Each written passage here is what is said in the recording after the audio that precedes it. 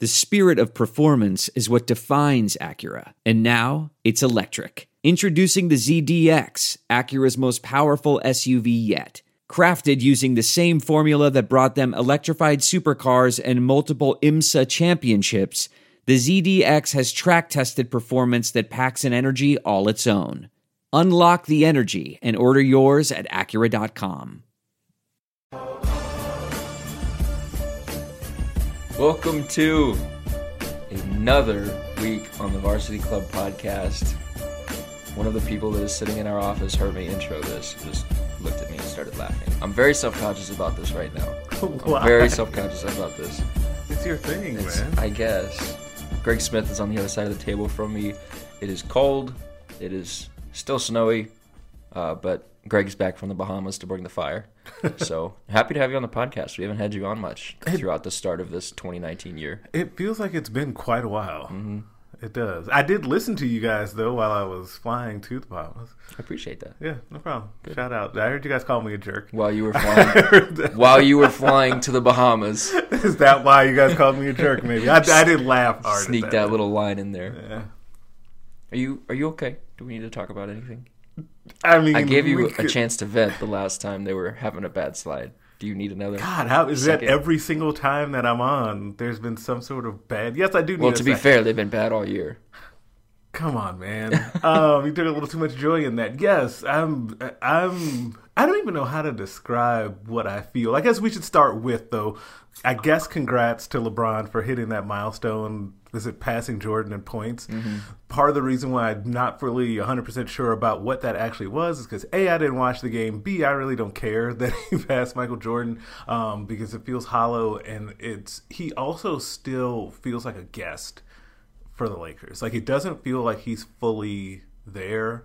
Part of that has to do with, him playing a hand and trying to trade the whole roster.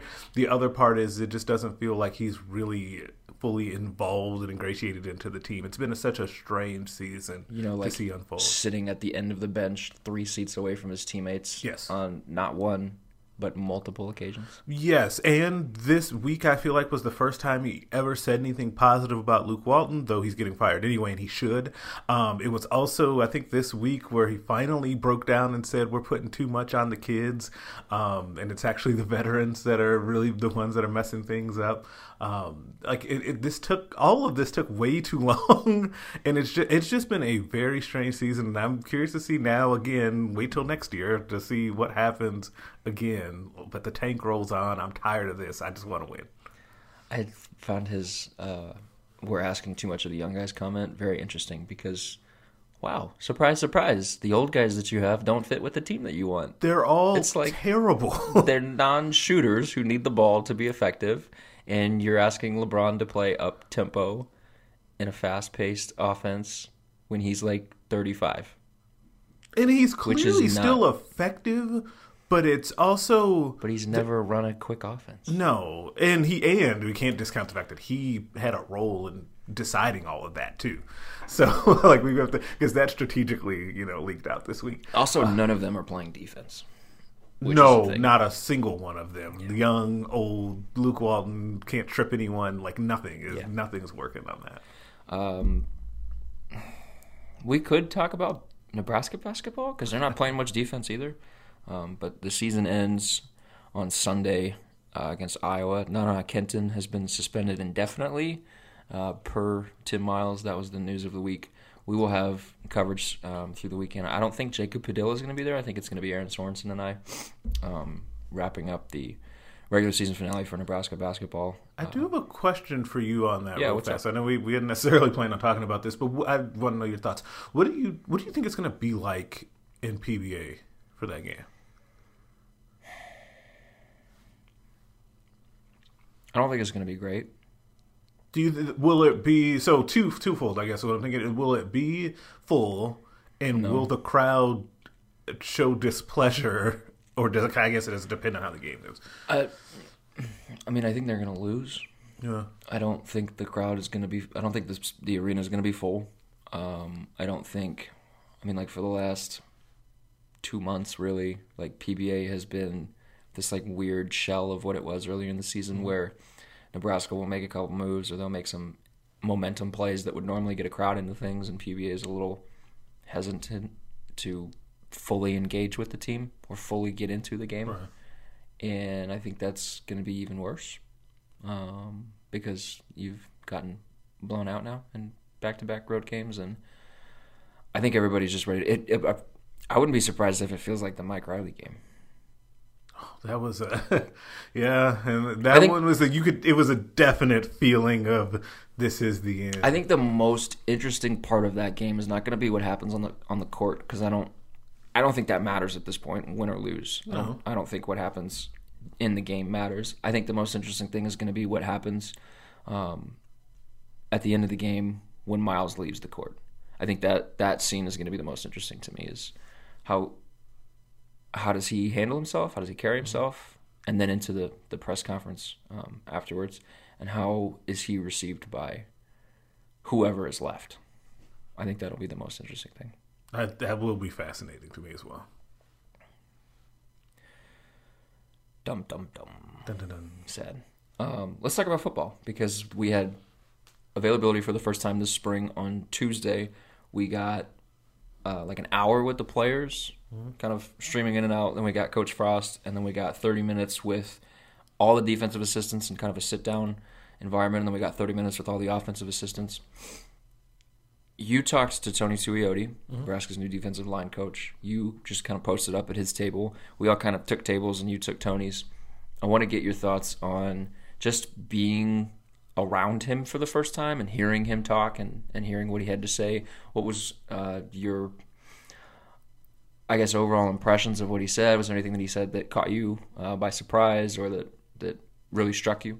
Yeah, both. My first initial impressions of him was he was easy to talk to and easy to see how he is a good connector. Like, because the way that he delivers the message, just the way that he kind of talks and goes back and forth, it's really relatable. But he also talks with a lot of passion about the game, which is, I guess, exactly what you would want in a coach, position coach. And the thing that he probably talked the most passionately about outside of his family was stopping the run. Like, he is all in on the thing that he needs to be about is stopping the run. You're pumping your fist in the air, and I know that when I tweeted that out, a ton of Nebraska fans are doing the same thing, because he is all about that. But I thought it was really cool though how he described that. So he kind of went and basically said, in this league, we need to stop the run and we need to be about that. And it's something that I've always believed in. But then he kind of drilled down a little bit into talking about how you go about doing that. He talked about the importance of obviously the defensive linemen, but then also the outside linebackers, and essentially how they all play together and on a string, and how they need to have good communication and a good relationship, and those guys need to hang out with each other and that sort of thing.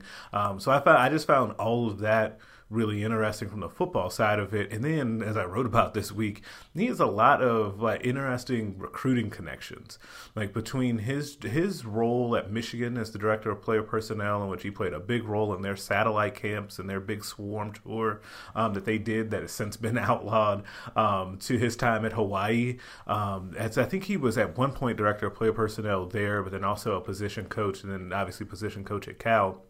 He's got a very unique background that I think will serve him well going forward at Nebraska. You talked about the relationship he wants the outside linebackers and the defensive ends to have. That's the advantage of having a coach that has that kind of background, the coaching background that he does, where he's coached both and understands the importance of both. You wrote a story on, I think it was published on Tuesday, that was about the football side of things, not the recruiting side, but the football side of things. And he talked about pass rush, which has been a huge topic around here for the last couple years. And his comments were basically, it's not just about sacks, it's about pressure.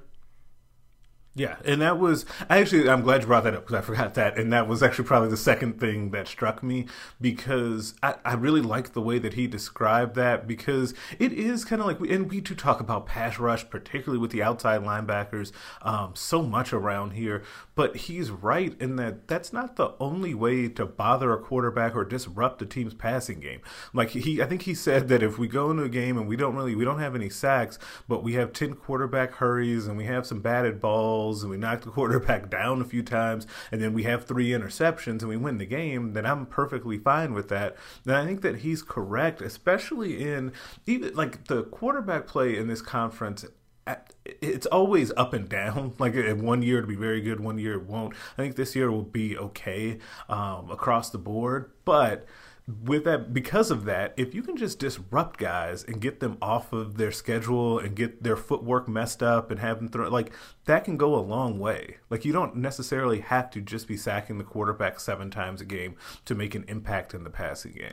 This could be a really weird. I was thinking about that when you said this could be a really weird year for quarterbacks in the Big Ten. I don't know what to expect. Yeah, I was kind of saying that. I was thinking the same thing. I'm trying to picture in my mind real fast, like where, like, because like for example, Northwestern, like Hunter Johnson is a former 5-star, but can he play? It's the same thing with Justin Fields at Ohio State. Did Iowa's quarterback come back? Yeah, Nate Stanley's back. Well, that's the same thing I went through. With some of this stuff, like I just don't. Yeah, I don't know what to. Shea Patterson, like how good is he? Because my initial thought was like, it's probably going to be a down year for quarterbacks with like Justin Fields and Adrian and maybe Shea Patterson being the top. I like Shea Patterson. I know I'm in the minority. I think he's maybe fine. being the top guys. And then I was like, well, Northwestern has Hunter Johnson and Wisconsin has Graham Mertz. And man, they cleared the way for that really fast. Yeah, they did. I don't like Nate Stanley. Who's Maryland's quarterback? Don't know. Kasem Hill still there? That's a good question. I like him. Don't like Nate Stanley. What's happening at Penn State? I also don't know what's happening at Purdue. Yeah, that's going to be kind of important since your best offensive player needs a little bit. Need a good quarterback. Yeah. So like it's like Hunter Johnson and Justin Fields, really good prospects on paper. What do they look like in the conference? That's interesting. That'll be a nice little subplot to the beginning of the season. Is how does the quarterback hierarchy shake out, and how good it feels to not have to worry about that in Lincoln. It probably feels. That was one of the things that I took most away from Scott's time at the podium was he talked about how much more at ease they feel with their quarterback depth. They have Adrian, they have Luke McCaffrey, who apparently looks really, really good. I don't think he's going to be the number 2, beat out Vedral. I don't know. We had that question in our mailbag. What did you answer? I don't know if I did answer, but my answer is no. I don't think he's going to beat out Vedral. I could see him being if there's an emergency and you need a guy for long term, maybe. But even then, I don't necessarily, because Adrian is still so young. Like, heaven forbid there was some sort of season ending. Sorry. I mean, I think the reports are glowing, and I think that he's been very impressive by all accounts behind the scenes. Luke McCaffrey is still talking about. I just don't see him factoring in this season, and that's okay. Yeah. Because of the rest of the quarterback depth, I'd feel very good with Noah Vedral as your backup, knowing that he had the full season and then had the off season, knowing he was eligible, he's fully healthy, all of that. I think he's a fine backup quarterback for that. And the point that I was trying to get to, I wanted to ask Troy Walters this, and I didn't get around to it. I wonder if the faith in that room from top to bottom and having guys outside of Adrian Martinez that you feel like you can trust to put into a game, I wonder if that influences how they call things and how aggressive they are with Adrian in the running game. Because I kind of thought after last season heading into this season, and I think Brandon and I talked about this, I wonder if the runs come down. I think he was at 10 a game last year. Okay. And I think Marcus Mariota in his Heisman season, I think if I remember correctly, he was around 7 or 8. He's just so effective at it. Yeah. I'm really curious if those come down or if they're just like, screw it. I mean, we've got guys, we're just going to let Adrian do what Adrian does best and see what happens. I think right now they actually will go up a little.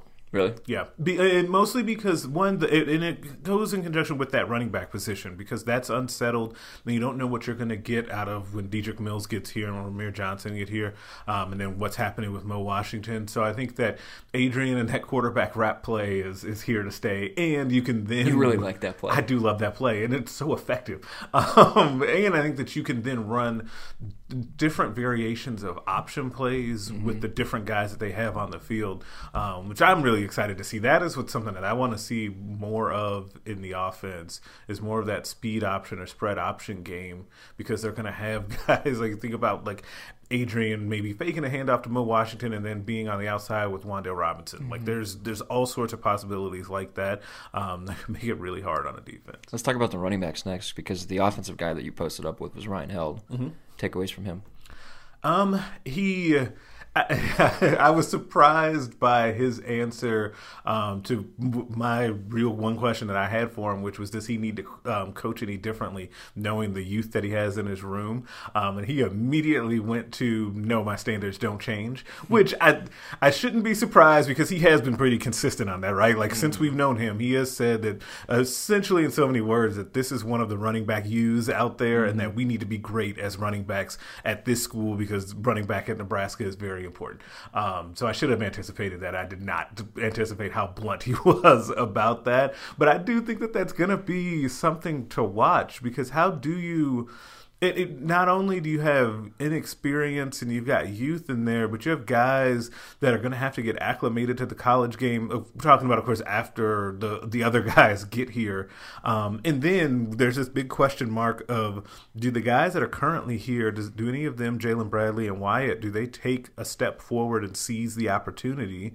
And then, of course, what happens with Mo Washington, we have no idea what's going on there. So there's just a lot of intrigue there with his room. But he also issued a challenge, essentially, to Jalen Bradley, saying that it's now or never, which we all kind of understand. It was based on who's coming in this summer and how much you expect from them. But then also, and you and I have talked about this a bunch, it's never going to be easy. As long as Ryan Held is recruiting to that room, your competition won't get any easier going forward. Because what happens if the offense continues to be really good and they take another level or take another step up in the caliber of player that they can bring in at the running back spot? Yeah, because right now you have Maurice Washington. Projecting towards next year, you would have Maurice Washington as a junior. You would have... you wouldn't have Dedrick Mills, would you? No, you would. He'd be a senior. Yeah. You would have Ramir Johnson and Ronald Tompkins as probably. And now Ronald Tompkins is fully healthy. Like, and they would most likely be redshirt freshmen, probably. I think Tompkins would. I think Ramir Johnson is going to play more than 4 games. Yeah. Okay. One of my sneaky picks on that whole situation. Regardless, those are 4 guys that are going to factor heavily into their long-term plans, and that's not including anybody that they bring in this next cycle. Right. So if you're Jalen Bradley and it's your 3rd year on campus and you still have relatively nothing to show for your time here in Lincoln. And you've got at least, 4 guys ahead of you, like that becomes really difficult. And I've talked about this before, and I think I did this. Jalen was the reason, like, running back was one of my top position battles in the podcast we did a couple weeks ago. But you mentioned, like, the guys who are here now. Those are 2 scholarship running backs. Right. Like, for the spring, it's Jalen Bradley and it's Wyatt Mazur. So if Jalen can't prove that he deserves more carries, or Jalen can't stake out a role in that offense in the spring, it's not looking very good. No, and they've already talked about, and Ryan Held mentioned this, and I believe Troy Walters did too on Tuesday, of how Wan'Dale Robinson and Miles Jones are also getting some reps back there at running back. So it's going to be. So I think one thing to watch for as we get further along in the spring, if you start to hear more about those 2 guys, Jones and Robinson, getting more carries in the backfield, that's not a good sign. That's not a good sign for what's happening with those other guys, particularly Jalen Bradley at the running back spot. Yeah. What'd you think of his Held's kind of little fiery comment about Devine not getting a combine invite? I thought that was great. Like, I thought that he was correct, of course, but I thought it was really great that he was sticking up for his guy, because you can tell, like, a couple of guys when they come up that just left the program, I guess, you can tell that this staff has a lot of affinity towards those guys. Divine Ozigbo and Stanley Morgan are 2 guys that is, anytime that they're brought up, the coaching staff really lights up. Like, Scott Frost's whole body language and demeanor changed when he was at the podium talking about Stanley. Said he was one of his favorite players he's ever coached. Just 1 year with the dude. Yeah. So that's awesome. awesome. And we got to know Stanley throughout his time here. And Stanley's great, so that's not a surprise. But at the same time, it only was that 1 year with him. But no, I thought that Held was dead on what he said about Ozigbo, and it was nice to see him fired up about his guys because, again, like your players are always watching, right? So that gets back to the guys that are in your room that you're going to have their backs and you're going to stick up for them. Yeah, I think what he said was spot on.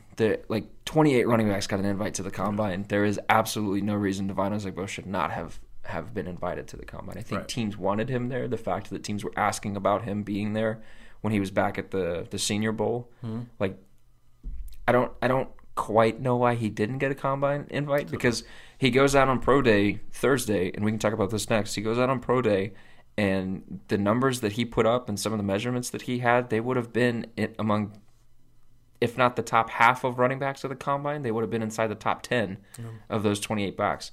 I want to talk about his 40 time, because it's looking like, I don't have whoever tweeted it in front of me, but you retweeted it, shared it on Twitter, and it's looking like a 4.54 maybe for his 40 time. He didn't know what his time was, but he said high 4.5s to low 4.6s. I didn't think there was any way he was going to be in the 4.6s. He looked quick. So a 4.54 feels about right. That would put him be pretty good if I just... because I wrote about this. Let me pull this up. I should have had it ready to go. That would put Devine 11th amongst the 28 running backs. His 19 reps on the bench would have been tied for 15th. His vertical, 37-inch vertical, would have been tied for 4th best among running backs. His broad jump of 10 feet 4 inches would have been tied for 6th best. And then we don't know his 3-cone time or his 20-yard shuttle yet. I mean, you might know them by the time you're listening to this podcast, but he said he felt like the 3-cone drill was his best drill. So if that's the case and the numbers back that up, then his day looks even better. I think he said that the thing that scouts wanted to see from him the most on his pro day was, are you fast? Are you quick? He wanted to prove that he is not just a power guy, that he can move. And we heard the coaching staff talk about this all year last year, or basically all season last year, about how he added speed, he added top-end speed, and he added quickness in a change of direction that he didn't have before. And maybe not elite, because I don't know that he's ever going to be elite with how massive he is. Yeah. But I thought he really showed quickness. I thought he had a really good day. How do you feel about his pro prospects after Thursday? I feel like they should be better than what they seem to be, I guess is how I would phrase it. Because first of all, I'm in agreement with basically everyone around here that I don't understand how he didn't get a combine invite. And I feel like you could kind of see coming that what he was going to have to prove is that he was quick or that he was fast, because that's essentially what he had to show here, right? Is that he wasn't just a short yardage back. Even though there were if you dive into the numbers, there were questions about just how effective of a short yardage back he had been prior to last year as well. Well, they weren't very good in short yardage situations last year. No, they weren't. But obviously he has the breakout season. And then it almost feels like, and I feel bad for him in this way, is that it feels like he's almost back to square one of having to reprove himself all over again. And I feel like things are going to go for him the same way that they just did go, which is I feel like he could end up being an undrafted free agent or a late round pick. And then in a couple of years, the team that drafted him will say, man, we're really lucky that we have Devine Ozigbo, and he's really kind of a stalwart of our running game at this point, and we can really depend on him. Like, I feel like that's where he's heading, that he'll be around for a while, and that he'll be a quality running back in the NFL. I just don't know whether or not he's getting drafted or he'll be an unrestricted or an undrafted free agent. But I think he's a draftable player, and it's surprising to me in a way about how his process has gone, because I would have thought that he would have proven some of this stuff about speed and quickness over how he played in a tough conference last year. This kind of gives the feel to me, like whenever you're looking at a local player and the local talk around him, and it's like, oh, he's really good, but then you go outside that bubble and it's like, we're not really sure. Like, I get that feel, but I don't really feel like that's fair. But there are a lot of draft guys, though, that like him a lot. Yeah. Like a lot of them. A lot of guys that really study the tape like Devine Ozigbo a lot. It surprises me that you think we're talking about late round unrestricted free agent, because I think he's 3 to 5 in that range. I feel like when he gets in private workouts, I think he's going to impress people. I think that's where he can really. I think that's where a lot of these guys can really shine, is when they get into private workouts, because I really like the character of these guys that are going. I think a guy like Luke Gifford, a guy like Devine, a guy like Stanley Morgan. Farmer will be like Farmer will be, Farmer, I can't believe I forgot about him, will really shine in sort of private, team-specific interview settings, where teams can really pick their brain and get to know them as a person. But then also, like, he is a physical specimen, and the NFL wants that. And I think he's, when you look at him, you can project him as an every down back, I think. I would agree. And I hope that my hope, though, is that wherever he ends up, they view him as that from day one. That we're bringing you here to be an every down back and compete to be an every down back, not, hey, we'll give you some short yard situations and see where we go from there. So do you think it would be better for his career long term then if he was an undrafted free agent, if he was a priority free agent after the draft and got to pick where he went, as opposed to being a 6th round draft pick that gets into we'll give you a shot? Yes, actually, because then he can select the best situation for him, and then I think he could end up having a really productive pro career. Aaron Sorensen said the exact same thing about Tanner Farmer yesterday.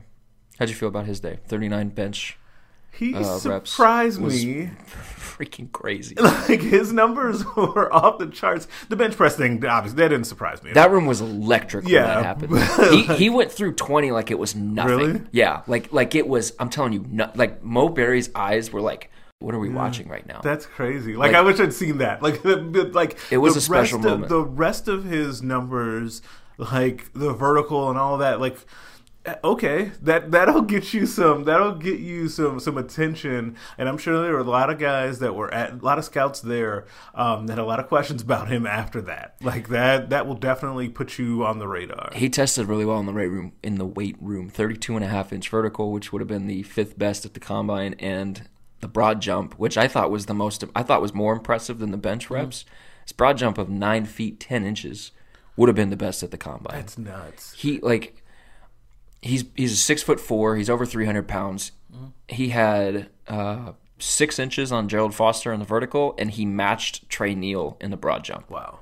Like, I think he showed. I didn't know he was that athletic. Right. And I think that the thing that I love, though, about what he did, and bench is included in this with that broad jump and with that vertical, is that, sometimes on pro days, guys run those crazy 40 times and they kind of get a lot of notoriety, but then you realize that the stopwatch is a little more friendly or whatever.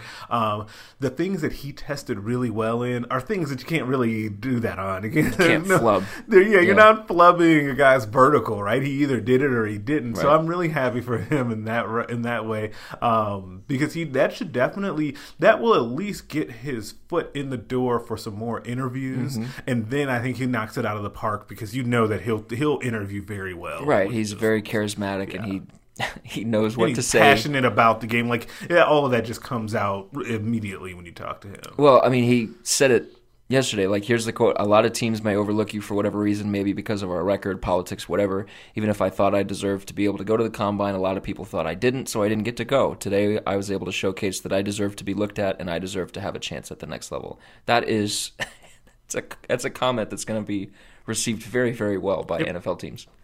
Yeah, great job by him. And Aaron said basically the same thing that you said about Devine, is that if he gets in a situation where he's a priority free agent, he could be somebody like Jeremiah Searles, who carves out a niche for himself in the NFL and has a pretty decent career that maybe nobody expected. Yeah, and one of the things, too, is that Tanner will always be a good locker room guy, and I feel like sometimes people forget how important that can be, especially when you talk about maybe a guy that ends up being a priority free agent that eventually you're going to bounce around a little bit, kind of like Searles has, but because you're such a positive influence in the locker room and you're so well-liked, that ends up helping you as well. And you work hard, so that ends up helping you a lot. So Stanley was the only guy who was at the combine, the only Nebraska guy at the combine. He didn't test pro day. I wonder I wonder where he falls on mock drafts or on draft boards. I think it's almost a given he gets drafted. I'm maybe a little less sure on where exactly he goes than I was a couple weeks ago. But I kind of want to get your take on him, and I also want to know how you feel. I think they get 3 guys drafted. Okay, we'll come back to that after Stanley. So keep that in the back of your mind. I'll keep that in the back of my mind. I'm struggling there to get a 3. So Stanley, I was fine with him not testing or anything like that yesterday at the pro day. I thought that he was more than good at what he needed to be good at the combine, which was the 40. He ran really well. And then we'll kind of go from there. It's hard, though. Receiver is really difficult to me because it feels like every year we say, oh, it's a deep year for receivers. I don't know where this guy is going to go. And I feel like that's kind of the territory that we're in right now with Stanley. I'm with you. He's definitely a draftable player. I just have no idea where what round to project Stanley at. Yeah, because there are freaks. Yes, there are some guys that I didn't realize they were there. Like DK Metcalf is who actually was like the monster. second or third most productive receiver on that Ole Miss team. So there's a couple other guys from that team that will also get drafted. Yeah, he's huge. Okay, so I've got 3 guys. Do you want to take a guess at who the 3 guys are? Stanley obviously is one of them. Stanley, Divine, and Luke? Yeah. Huh. Yeah, I talked to Luke, and he said he's gotten a late round grade from some teams. That's good. I thought that was going to happen. I thought, just like with Divine and Tanner, I feel like these guys are going to be able to get into private workouts, get 1 or 2 private workouts for the team, make the most of it, and they get a flyer in the 5th, 6th, or 7th round. I think that the thing about Luke, and this is why I wish that Luke had been healthy his entire career. Well, that's the thing. It's really about injuries. Show what he could do, because I feel like I don't fully know what his ceiling is because of the injuries. Well, the thing that he said was that most teams are just weighing his injury history. That's the most important thing to them right now. But he showed last year he can be an effective pass rusher off the edge, and he's a locker room guy, like you said. He can be a leader of a team if he needs to be. The intangible things, he checks all the boxes, and if he's healthy, he's a productive player. Yeah. And I think that because of the way Nebraska's defense was last year, with kind of not sticking to the script, so to speak, with some of those linebackers, and what you had to ask Luke to do to basically run into a guy on pass rush. But before they had to start doing that, he was very effective at getting after the quarterback and causing some havoc. So I could see him, I'm picturing him getting in one of these interviews and getting up on the chalkboard, on the whiteboard, and doing really well with that, because he's a smart player too. So yeah, I could see him sneaking in there on the just walk in and hand him the Colorado tape. Yeah. And then nail a couple of your interview questions and walk out and feel pretty good about yourself. That would be nice. It would be nice to actually see Nebraska have 3 guys drafted when people weren't expecting that, just to get that feel-good moment. And especially considering, think about all the stuff that these seniors went through and kind of the talk around them. And we've talked about this a bunch. Their talk about them at the beginning of last season, and even how Frost kind of talked about them at the beginning of last season, to how he talks about them at the end of the last year, and then how they all kind of revere them now. It would be neat for some of those guys to then end up getting a true shot at the next level. I'm just not going to believe that Divine is getting passed up through 7 rounds by 32 teams until it actually happens. I just don't think that. He looks the part of an NFL running back. He does. I hope I'm wrong, but it's so tough. I've been surprised before on where guys from Nebraska end up getting drafted or not getting drafted. And I'm sitting there thinking, how did that guy not get drafted? So we'll see. He deserves to be drafted. Divine does. He definitely does. Getting back to spring football, any other takeaways from Tuesday that you wanted to talk about? I want your thoughts kind of on Adrian Martinez as leader. And I wrote about this in Recon, which actually, as we record this, just went live. Read it. Read it. Some good stuff in there. But I wrote part of the thing I wrote is that You don't get to pat your own back. No, that's what I say. No, but you got to let me say there's good stuff in there. I tried to just quietly slide that in there, and you wouldn't let it slide by. Man, won't let you be great. Man, you got to let me do that stuff. I guess my bad. You can cut that out. Adrian, when Scott was asked what Adrian needed to work on or get better at year 2, I was kind of struck by the fact that he didn't name a single on-field thing and went directly to leadership. And not only did he go directly to leadership, he basically said, man, you're the face of the program. You're going to be the leader of this entire football team, whether you want to or not. Buckle up.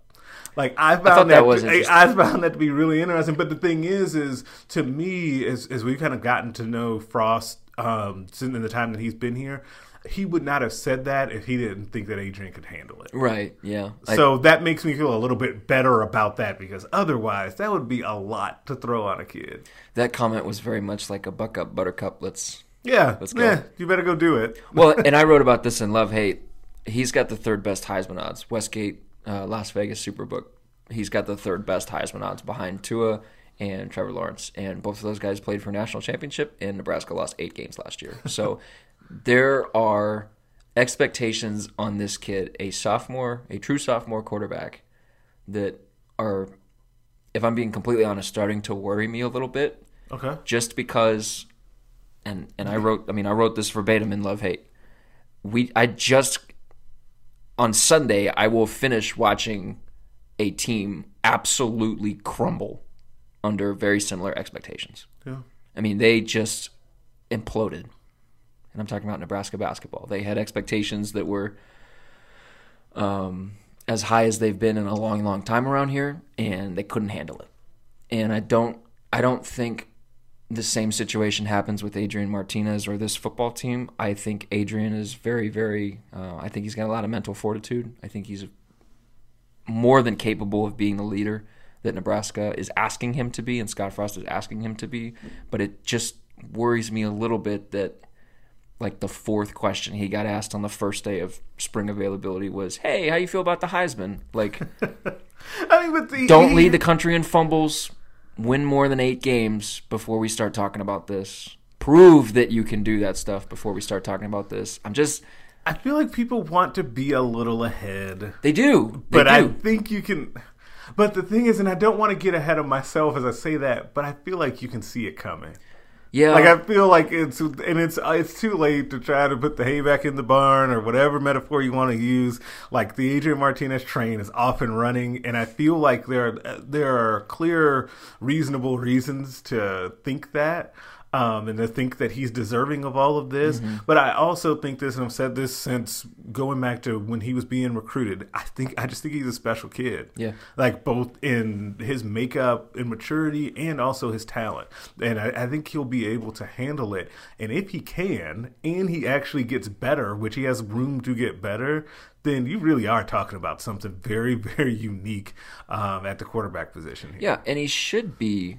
I mean, the fact that we're having this conversation after a 4-8 season, after all the turnovers that he had and the freshman mistakes that he had last year, the fact that we're even having this conversation just speaks to everybody else sees what you saw. He's just a special kid. Yeah. The comparisons to a guy like Marcus Mariota are apt because he looks like it. Like, you watch him play and he looks like it. And I kind of wrote to just pump the brakes a little bit. And I mean, I know I'm part of the hype train. We're part of creating this. I mean, I tweeted out that Photoshop right. picture of his bio in the spring guide and said, "Hey, it's Heisman." Like, I know, but at the same time, I don't know. I just get this feel like I want to maybe scale it back a little bit, if only to ease the burden on him heading into this season, because I mean, everybody is like 8 wins as a baseline now. And like, you talk yourself into 9 or 10 or 11 or winning a Big Ten championship. Like, that's where we're at. They've won 8 games in the last 2 years. Like I just, Well, I want to, I don't want to put the cart before the horse. I want to be a little more conservative. Maybe this is just like a little bit of self-reflection in the last couple of days. I've been like, okay, I need to slow down a little bit. Okay. Am I wrong? Man, it's funny because I've been thinking about this, and I'm just like, I don't want to just like let it run free.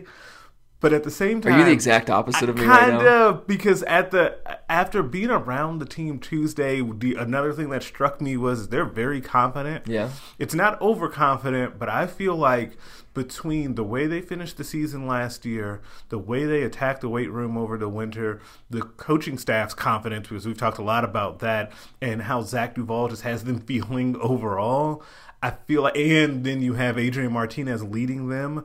I feel like this is a team that right now feels like they can beat anyone. Whether they can actually go out and execute that is a whole nother story. But I think, to me, the baseline is go to the Big Ten Championship, play in a January 1 bowl game. This year? This year. That's the baseline? That to me is my goodness. Baseline of what I kind of expect. Like what would be satisfactory to me. And that's where I'm at. What's today's date? That's today like way ahead of where I am. Today is March 8th. But that is kind of where I think this thing is going. And so, yes, to answer your question in a very long way, I feel like I'm on the opposite side of where you are right Okay, now. well, I feel like I'm going to get misconstrued here. They're capable of that. Okay. If that happens, I'm not surprised. I'm not like floored, crazy shocked. Like they're capable of that, and I see that. I think Adrian has the ability to win a Heisman as a sophomore. I think he does. If everything breaks right, has to break right, and he stays healthy, and the fumbles get cut down, and instead of fumbling on the first play of a drive 3 or 4 times this season, or within the first couple plays of a drive, those are touchdown drives and give him 70 yards of offense to his name, and that that adds up, and his numbers look good at the end. And they're playing in a Big Ten championship. Absolutely, I think he could be in New York. If they're at the Big Ten championship, he's in New York this year. That's a pretty good correlation. Yeah, if they are, and provided there's not one of those really weird like 5-loss team provided that. But they've got, and this was something that I noted at Pro Day. They've got a lot of the members of the defense have their day-by-day shirts, but they're a little bit different this year. They say day-by-day on the front, up on the left breastplate, and then on the back it says "one more." I'm curious what "one more" means. A lot of the seniors had them on. This team is motivated. They're confident. They are. I'm not going to deny that. I think that was evident Tuesday when we talked to them.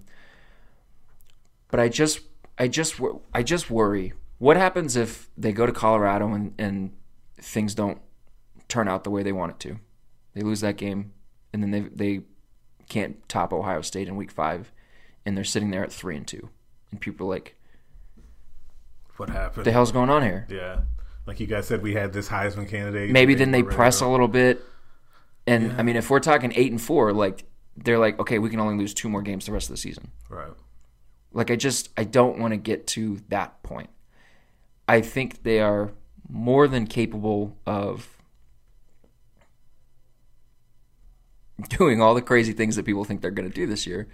But is that crazy? Is it? I think a January 1 bowl game this year is crazy. Okay, did Iowa went to a January 1 bowl game last year, right? Didn't they win 8 games in the regular season? I don't think Iowa played in a January 1 bowl game. Did they? There was a team from the conference, and I should pull this up ahead of time. Like there was a team from the conference that I feel like played in a Jan 1 bowl game that won 8 or 9 games in the regular season. Oh my God, they did. They played in the Outback Bowl. The Outback Bowl is a New Year's Day bowl game? There it is. See, now, okay, I've brought you a little bit closer to my side. Okay, because it's not as crazy. When you say New Year's Day, I'm thinking like the New Year's 6. Oh, no.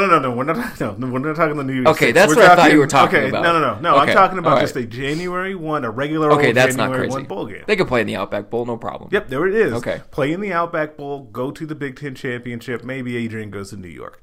That's Wandale, freshman All-American. That's basically what, okay, I'm joking kind of. But that's kind of the base. That's kind of what I expect from this group. And I don't think that it takes, and especially because now people, like, we've gone a lot of this time and have not mentioned the defense.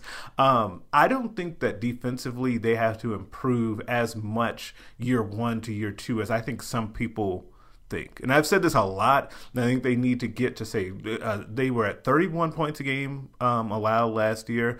I think they need to get knock 7 off of that and get to about 24, which will put them middle of the pack in the Big Ten, and I think they can win a lot of football games next year. Yeah.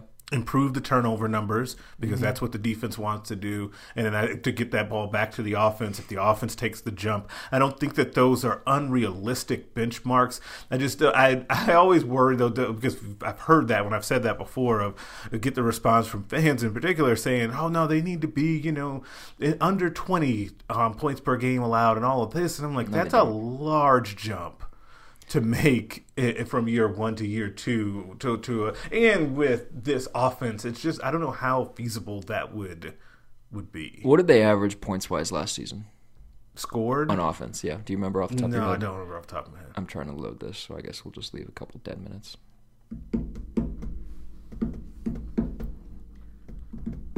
This Google sheet never loads.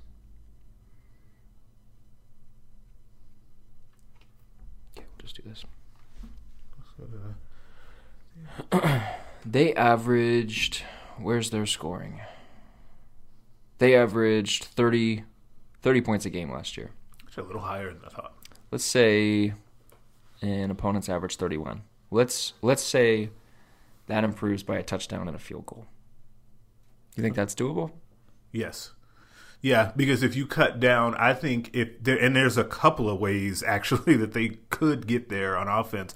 You cut down on those turnovers, those fumbles in particular, because I don't think Adrian's going to throw a lot of interceptions, but the fumbles you cut down on, and if they could get better field position, that would help him so much. It's something that it's such an unsexy thing to talk about, but it really adds up, and it matters so much for this team, because that's what it may be. And I don't know if that's the step they're going to be able to take this year, or if that's the year 3 thing that we're all talking about. But if they could get better field position to actually put themselves in better situations to begin with, that would help a lot. Here are the 3 most important things to me this season, and sacking the quarterback is not anywhere close to the top 3. Do you have guys on special teams that care? Are your special teams improved? Are you not getting penalized every 4th play on a punt return or a kick return? And if they improve, then your average starting field position is improving. The opponent's average starting field position is moving back. Right. And good things are happening. Like Jovan DeWitt talked to us about, like, if you can start, I think at the 29-yard line is what he said, like your chances of scoring are at 75%. Yeah. As opposed to if you're starting at the 25-yard line, your chances of scoring are at like 25%. So take that for what it is. So special teams, can they stop the run consistently from game to game or through stretches where they just really couldn't last year? And then can your actual turnover margin better reflect your expected turnover margin? Because their expected turnover margin was pretty good last year. Mm-hmm. Actual was a different story, because DiCaprio Bootle had 15 pass breakups and no interceptions on them. So if that can, I don't think that's indicative of his ability. I think that is an outlier that will it has to come back to itself. normal. Yes, it has to. There's no way to repeat that, and if it was, it would be such a strange fluke. It'd be very strange. Yeah. 30 pass breakups in 2 years with no interceptions would be something insane. So those are the 3. And if those 3 things happen, 8 wins, 9 wins. It's in the realm. I'm not going to say 10 wins. No, I'm not going there yet. I'm not going to say 10 wins yet. I think 8 or 9. And because the thing is, too, is that the schedule is so manageable as well. I don't want to get into schedule talk, but that matters.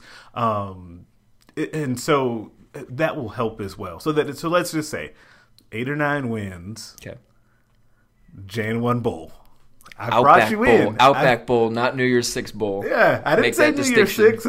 Why do we plan non-New Year's Six games on New Year's Day? I thought that was reserved for the big bowls. That's probably a good question. The Outback Bowl is not a big bowl. It matters. It'd be a nice improvement over no bowl. I remember watching, the Cherubundy Tart Bowl would be an improvement over no bowl. I want to go there just to say, like, we went there just to get, like, the swag bag that comes with that bowl. Speaking of, did you see the thing where, is it in 2020, like, the Las Vegas Bowl is going to become, like, the Las Vegas Bowl is going to become a Big Ten Bowl, but it's also getting elevated, so it'll be a higher tier bowl game that you'll actually want to go to. Close to New Year's? Yeah. Like, I think it might be dangerous. on a New I think it's going to replace the Holiday Bowl. Don't quote me on this. I don't have it right in front of me. But yeah, that'd be pretty interesting. That would be dangerous. Like that. Hang out in Las Vegas on New Year's Eve. I'd find a way to go to that one. Yeah. Sugar Bowl on New Year's Eve was still the greatest thing I've ever. I want to do that. I do want to do that. Greatest experience ever. It rained, but there was a Jason Derulo concert. It was Toluca Heights. Yep, that was pretty wild. That would be a lot of fun. Yeah, it was great. Is there anything that could happen in spring ball that would knock down your expectations for the season? Yeah, injuries. Outside of injuries. Outside of injuries. No, because I feel like even if, like, let's say they're not generating much pass rush, for example, we're not going to find that out, really. Right. So I'm trying to think of things that you would normally find out that would derail that. Not really, because even if you hear of, like, the running backs are struggling, that won't really tamp it down because reinforcements are on the way this summer. Okay. Maybe the one thing I was just about to say, that center spot would be the one thing if there's no real, like, settling there, because that is a concern. Mm-hmm. Like, as much promise as you hope Cam Jurgens has, as much as you hear about Hunter Miller or maybe Will Farniok making a move, that's a real question. All three of those guys are as green as they can possibly be. Yes. Yeah. Which, hey, you've got to go through that, though. I'm always looking glass half full these days. Well, yeah, you got to go through that. You got to go through that to get to, hey, we've got a 3 or 4 year starter at center that's an all-conference guy. Like, but you also don't want to go through that with guys that you don't know what you're getting from them in a year where you're talking about 8 or 9 wins. That's true. If we were talking about if Cam Jurgens was a high 4-star center recruit coming out of high school, and we were in his redshirt freshman season talking about him being the starter at center, like, you're feeling a little bit better. But the fact that he's a converted tight end coming off a broken foot in a game, is there, going the opposite direction, what's one thing that could happen this spring that would bump your expectations up? If you heard that the defensive line was causing havoc on a consistent basis, the only thing, though, that gives me pause on that is I feel like there was maybe 2 or 3 years ago we heard that, and then it turned out that the offensive line, this wasn't ready for prime time. Yes, I tried to not go straight there. So that kind of gets you worried. Also, though, offensively, and I think this is more likely, this is something that you would hear, is that if the wide receiving core, if you start to hear that Mike Williams and Jerron Woodyard are playing really well, and Wandale is everything everybody thinks he is and is going to be, and Jamie Nance is playing really well, like, that would be really encouraging, because I think on the field with Adrian, besides the turnovers, I think a next step naturally, especially in this offense, is him being able to spread the ball around. Yeah. Being able to utilize all of this, because that's what's going to make this offense truly dangerous. That's how you get to the 50 points a game or whatever it was offense that they had at UCF. Is you look up and all sorts of guys are running down the field, streaking open, and Mackenzie Milton is finding them for touchdowns. Mm-hmm. That's the next step on field for me. We're on the same page, because I was going to say wide receivers as well. Mm-hmm. So it's interesting that you didn't include Javon McQuitty in that, but we can talk about that. It wasn't on purpose. I do hope he. If he becomes their clear-cut number 2 receiver, I feel better about their season.